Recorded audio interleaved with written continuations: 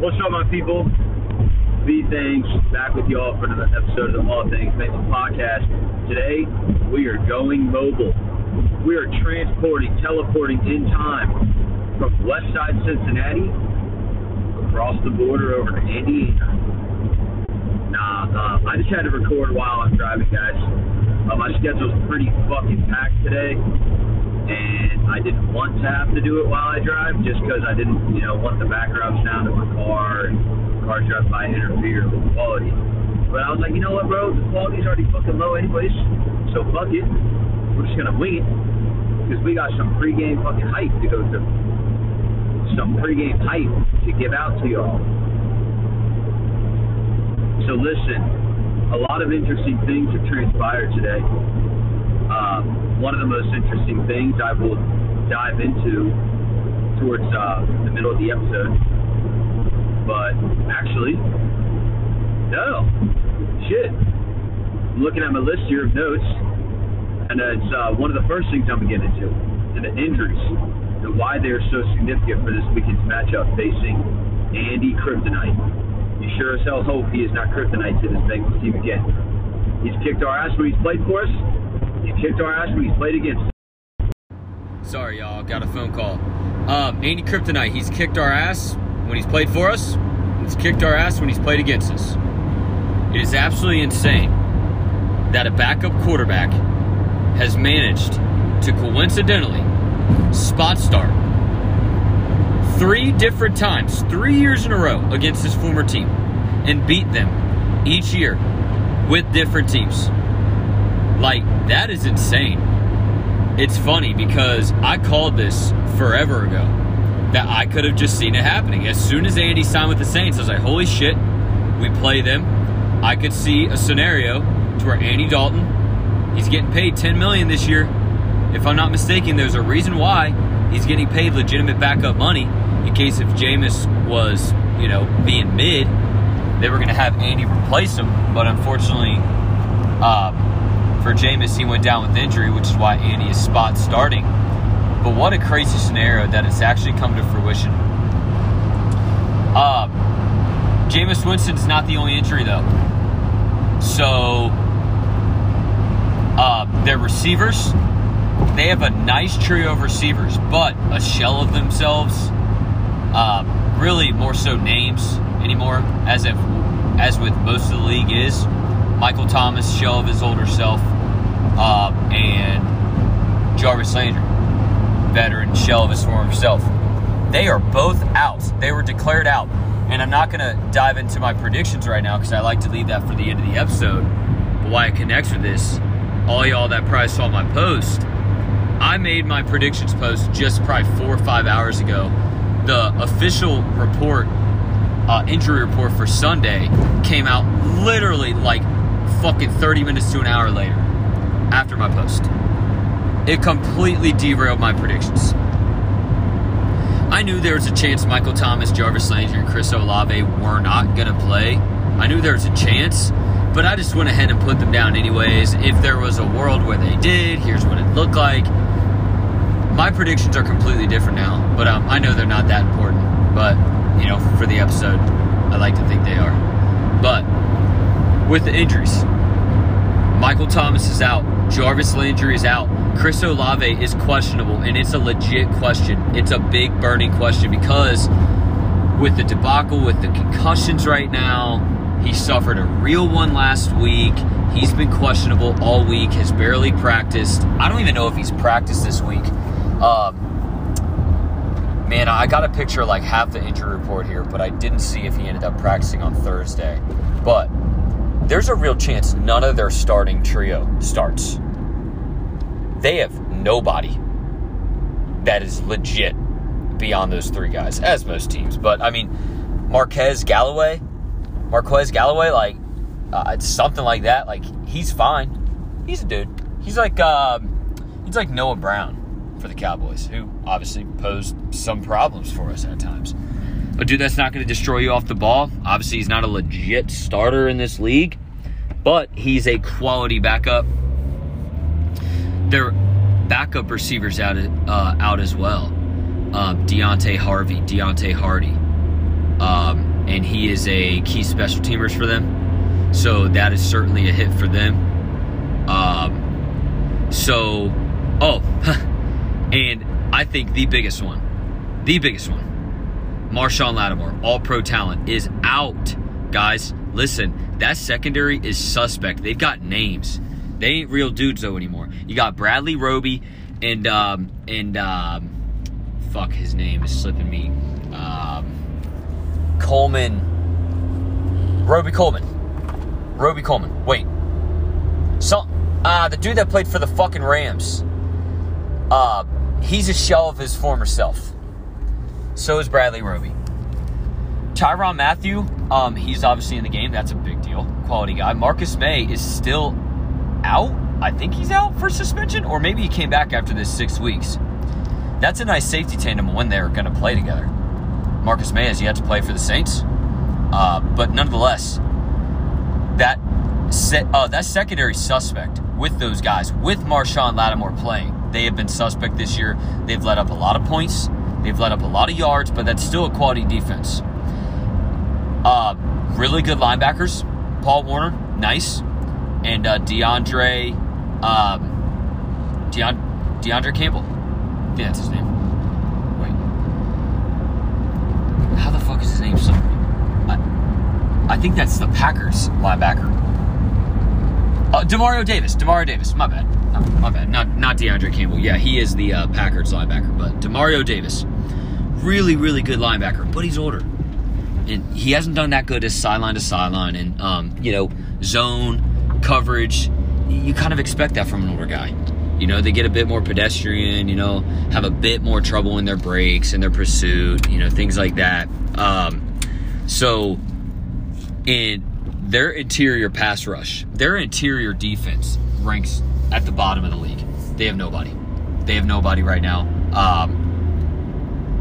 Cam Jordan, still really good, but he's a shell of his former self, who is a Hall of Fame caliber talent. So certainly nothing to scoff at.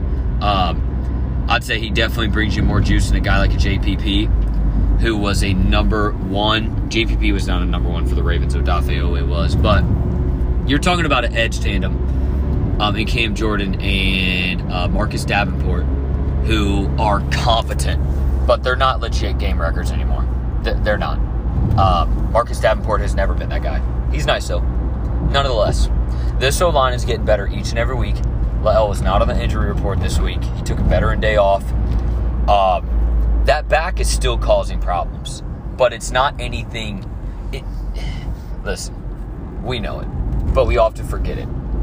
There's injuries that go on all the time that are not reported. They'll shove it under the rug. There's ways to be, legal with that around the league, but there's a lot of shit that's under the rug.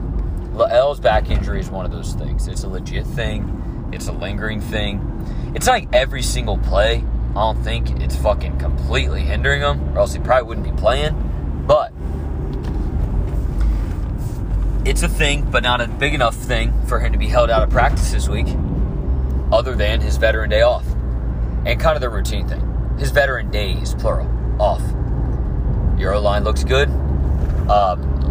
Jonah, he was full today, which is really impressive. Just the craziest part. Great work by the insiders that were able to, speak to him in the locker room this week. He was really transparent with what transpired on Sunday night.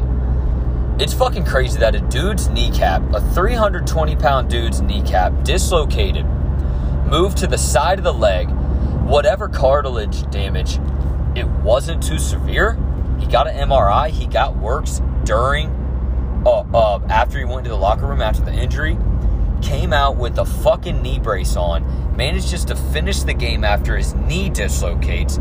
I mean, listen, it's different if your elbow or wrist or finger dislocates, bro. When you are planting on your leg and that shit dislocated, talk about the discomfort and the pain.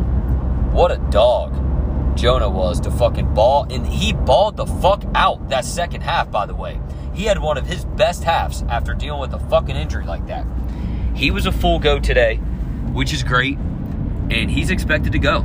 Zach said he's expected to go. T was more of a question.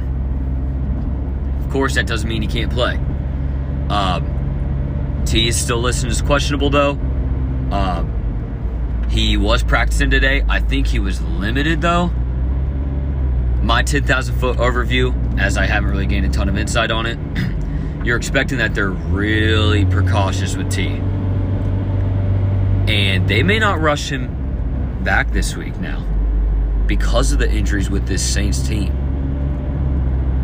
I didn't really get to finish up my complete point with the Saints injury report and just the magnitude, the ripple effects, the waves that these injuries have caused. Your best players, Michael Thomas, who's, a shell of himself, but still a premier player on that offense. They want him to be that guy, and I think he can. He's got some left in the tank. Your premier players on offense and your best player on defense, Marshawn Lattimore, are out. That secondary is suspect with all-pro, all-star talent in Marshawn Lattimore. It's like the Rams defense without Jalen Ramsey. The Rams secondary without Jalen Ramsey. Imagine that. That was Buns McGee. That's kind of how this, with more names, but old guys. Maybe they're not going to be as urgent to rush T back this week. Maybe they're going to be like, you know what, Michael Thomas, since their Michael Thomas is out, fuck it, we're putting our Michael Thomas in. Fuck it, we're putting our other Michael Thomas in. Trivia question for y'all. Who's going to have a better game this week? Michael Thomas, or Michael Thomas? Let me know. That's a crazy thing, man. That's got to be a record in this league. I'll probably make a post on that or some shit just because it's cool. Funny content. 3 dudes with the same name playing in a game? That's crazy. But, the injuries are huge, man. I don't know how urgent it's going to be to get T in the game because of this. Because their secondary is already extremely suspect. And, it's like, do we need them that much? Yes, we need to produce our best. We need to prove to ourselves for our confidence, for proof, just to continue to add on to who we are to dominate this game. But I think we could do it without them. So, those are pretty much the most significant injuries, guys. There's really nothing too much. But massive, guys. Fucking massive. That really, really changes the landscape of how I see this game transpiring. Completely, guys. Completely. I mean, we have one of probably the best producing secondary in the league. And it's very important with how I worded that. Don't misconstrue it. They are not the best secondary, which I think they are up there for some of the best. Probably top 5, top 3. But they're the best producing secondary in the league. I mean, you have 3 corners that are top of the league in single coverage without allowing a touchdown. Marshawn Lattimore, what a coincidence, was at 70. That led the league. Second was Chidobe Awuzie, tied for 3rd, Eli Apple. They have not allowed a touchdown in single coverage this year in 66 coverage snaps. I mean, single coverage. So what's really impressive about that is the reality of Jesse Bates and Lou Anarumo help Eli Apple. And same with Cheeto. Not saying that Cheeto's just some, completely, immortal dude that's absolutely locked down and elite no matter his situation. But Eli does get support. In these scenarios, though, he does not. I mean, single coverage is single coverage. That ain't no cloud. It ain't no fucking, Jesse Bates stacking on top, Von Bell, linebacker support, nothing. That's just flat out man-to-man. Single coverage. Are they catching a touchdown on you man-to-man? Nope. I mean, that's the best part about Eli, y'all. The stats prove it, bro. What are we talking about? We ain't just spitting hype. I'm the leader of spitting hype about Eli Apple. We know that. But he walks it. That's the best part. That's the best fucking part, yo. We're not speaking about faith that Eli Apple can be good today. Oh, man, we hope Eli Apple's going to be good because we love him. Nah, we love Eli Apple because he's good. Cut that shit. Quote that. Be things. We don't pray that Eli Apple plays good. He's good, and that's why we love him. So, you got a good producing secondary going against, Chris Olave as the only guy? Okay. Fine. He ain't no Jamar Chase. He ain't going to wreck a game by himself. Shit, Jamar Chase ain't going to wreck a game by himself with how our offense is producing right now. How lackluster we're being. You like that shit. You like that. You got Alvin Kamara, though, who is going to cause problems. I love Kamara. Dude, I'm glad Andy's fucking playing. I'm glad he's producing well. It seems like he's at home in New Orleans. But we've got all the firepower to contain this offense now. They've got their hands tied behind their backs. They have a lot of moving parts of that O-line. They're injured. They're banged up. They're just a banged-up team. They're just banged up, man. So, yeah, I probably exacerbated the point with the fucking injuries, but you guys understand. It completely changed the landscape of this game. And I think we're going to rout this fucking team because of it. And we're just flat out better. So, on another note, practice facility looks fucking sexy, beautiful, really nice, cool, simple, and it is not permanent. That bubble is temporary. That was just to make sure we had it done in time for this year. And they got it done at a great time. They got it done early. So, good for them. Perfect timing as the weather's cooling down here in beautiful Cincinnati. They're going to have it ready, for January and hopefully February. For February, period. Because we're going to win the Super Bowl. I don't know what I was saying there. I was thinking a little bit pessimistically. But, so, to get into some of the X's and O's, guys, what do the Bengals need to do to win? Well, I think what we need to do to win is what I've noticed, and it's actually important for me to know. My point was saying earlier this week that the biggest reason for our detriment, or the biggest detriment to our hopeful high-octane offense was Zach Taylor. And Zach Taylor, period. I was wrong. It's not just Zach Taylor. It was the production of this of the run game. With the run game being as pigeon-held as it was, it suffocated everything. It allowed these defenses to be so confident in playing a shell coverage and playing back and putting more guys back in coverage because we were unable to run the ball even in a light box. With how last weekend transpired, though, and this team able to produce and cut the Ravens with the light box, that is fucking massive. And it can really help this team just be much more effective for this weekend.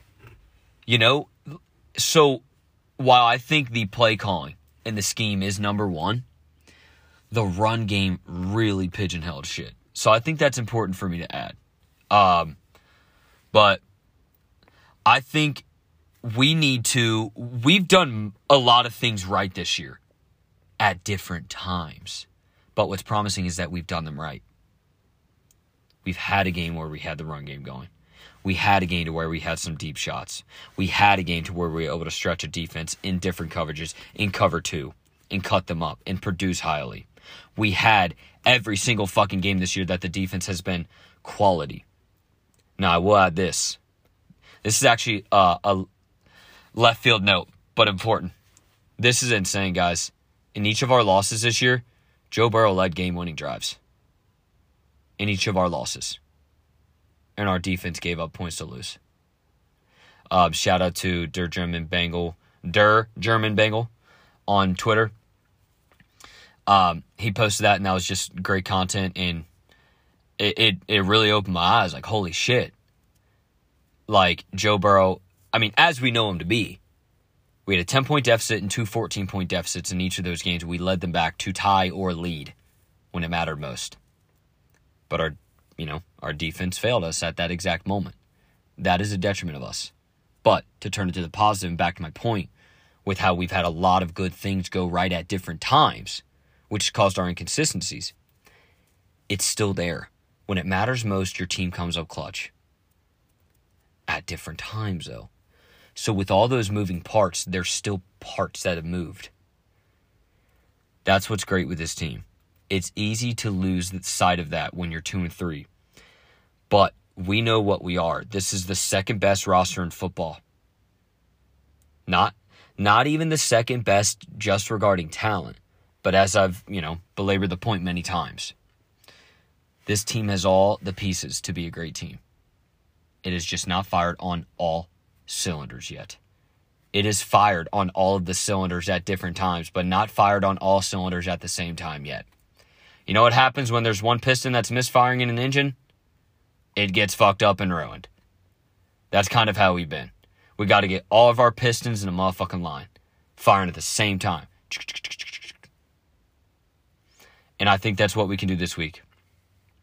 I think that we're going to be able to put a lot of strain on this Saints secondary. I think we're going to be able to produce and get a lot of runs producing up the middle. We've had our best production with our interior O-line, and that Saints defensive interior is bad. It's bad. So that's a big advantage. I think that we need to get the run game established, and we need to be patient like we have.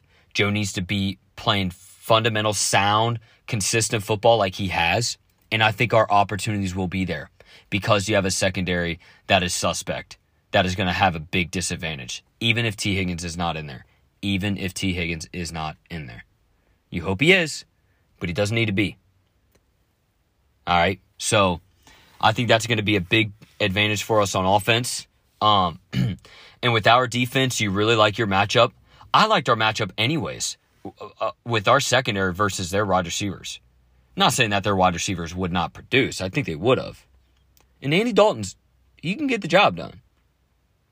But, now that you're losing 4 of your top 5 receivers potentially, certainly losing 3 of your top 5, you lose your 5, your 1.5, I'll call Mike Thomas 1.5, and your receiver 2, receiver 3, and Jarvis Landry. That's a huge deal. So, I think our secondary is going to be able to hold up well. That offensive line is nice, but we get pressure. I think we're going to be able to produce. I don't think we're going to absolutely dominate that offensive line because it's competent. But however much you're able to get Andy Dalton uncomfortable, that plays into our wheelhouse. I think our linebackers are going to play quality, sound defense as they always do. Our coverage is going to be really well. And their run game has had some success this year, but not a ton. Alvin Kamara has not been able to get going that well. So that's an advantage right there. And our run defense is really good. So you like a lot of those things. Play sound defense. Play in a shell coverage. Let everything underneath because they love hucking it deep to Chris Olave. They love it. He has 15.62 yards per reception. That leads all rookies in the league according to PFF. And he has the highest yards per target in the league at 5.7, I think. I'm sorry, guys. I shouldn't be guessing numbers like this. I'm trying my best. I don't have the numbers in front of me, though. They like throwing it deep to him. And I think we're going to be able to defend that well. So you like that. To go ahead and get into the predictions, I need to wrap this up soon. Look. Just a few hours ago, I posted saying 24-20 Bengals. I'm changing it. It's going to be 31-13 Bengals. Just with 3 of their top 5 receivers officially being out, your all-pro cornerback being out, in a secondary that all-pro cornerback was making much better, like the Jalen Ramsey effect to the Rams defense. If you would take away Jalen Ramsey of the Rams secondary, that's a bad secondary. That's this secondary without Marshawn Lattimore. And you're going against the best trio in football that this league has seen in a long time. Even if T isn't 100%, even if he is not playing, you still can have a lot of production there. You can take calculated shots. I think that's going to transpire. I'm not even going to say the Saints predictions, my stat predictions, because obviously I had Michael Thomas, Jarvis Landry, and Chris Olave with the stats, and Andy Dalton. That's all going to change now. But I will go through with what I can see from Joe Burrow in this Bengals offense. I I see Joe Burrow going 27 for 37, 317 yards, 3 tutties, 1 pick. I can see Joe Mixon getting back on track, guys. 108 total yards on 23 rushes, 3 receptions, and a tutty.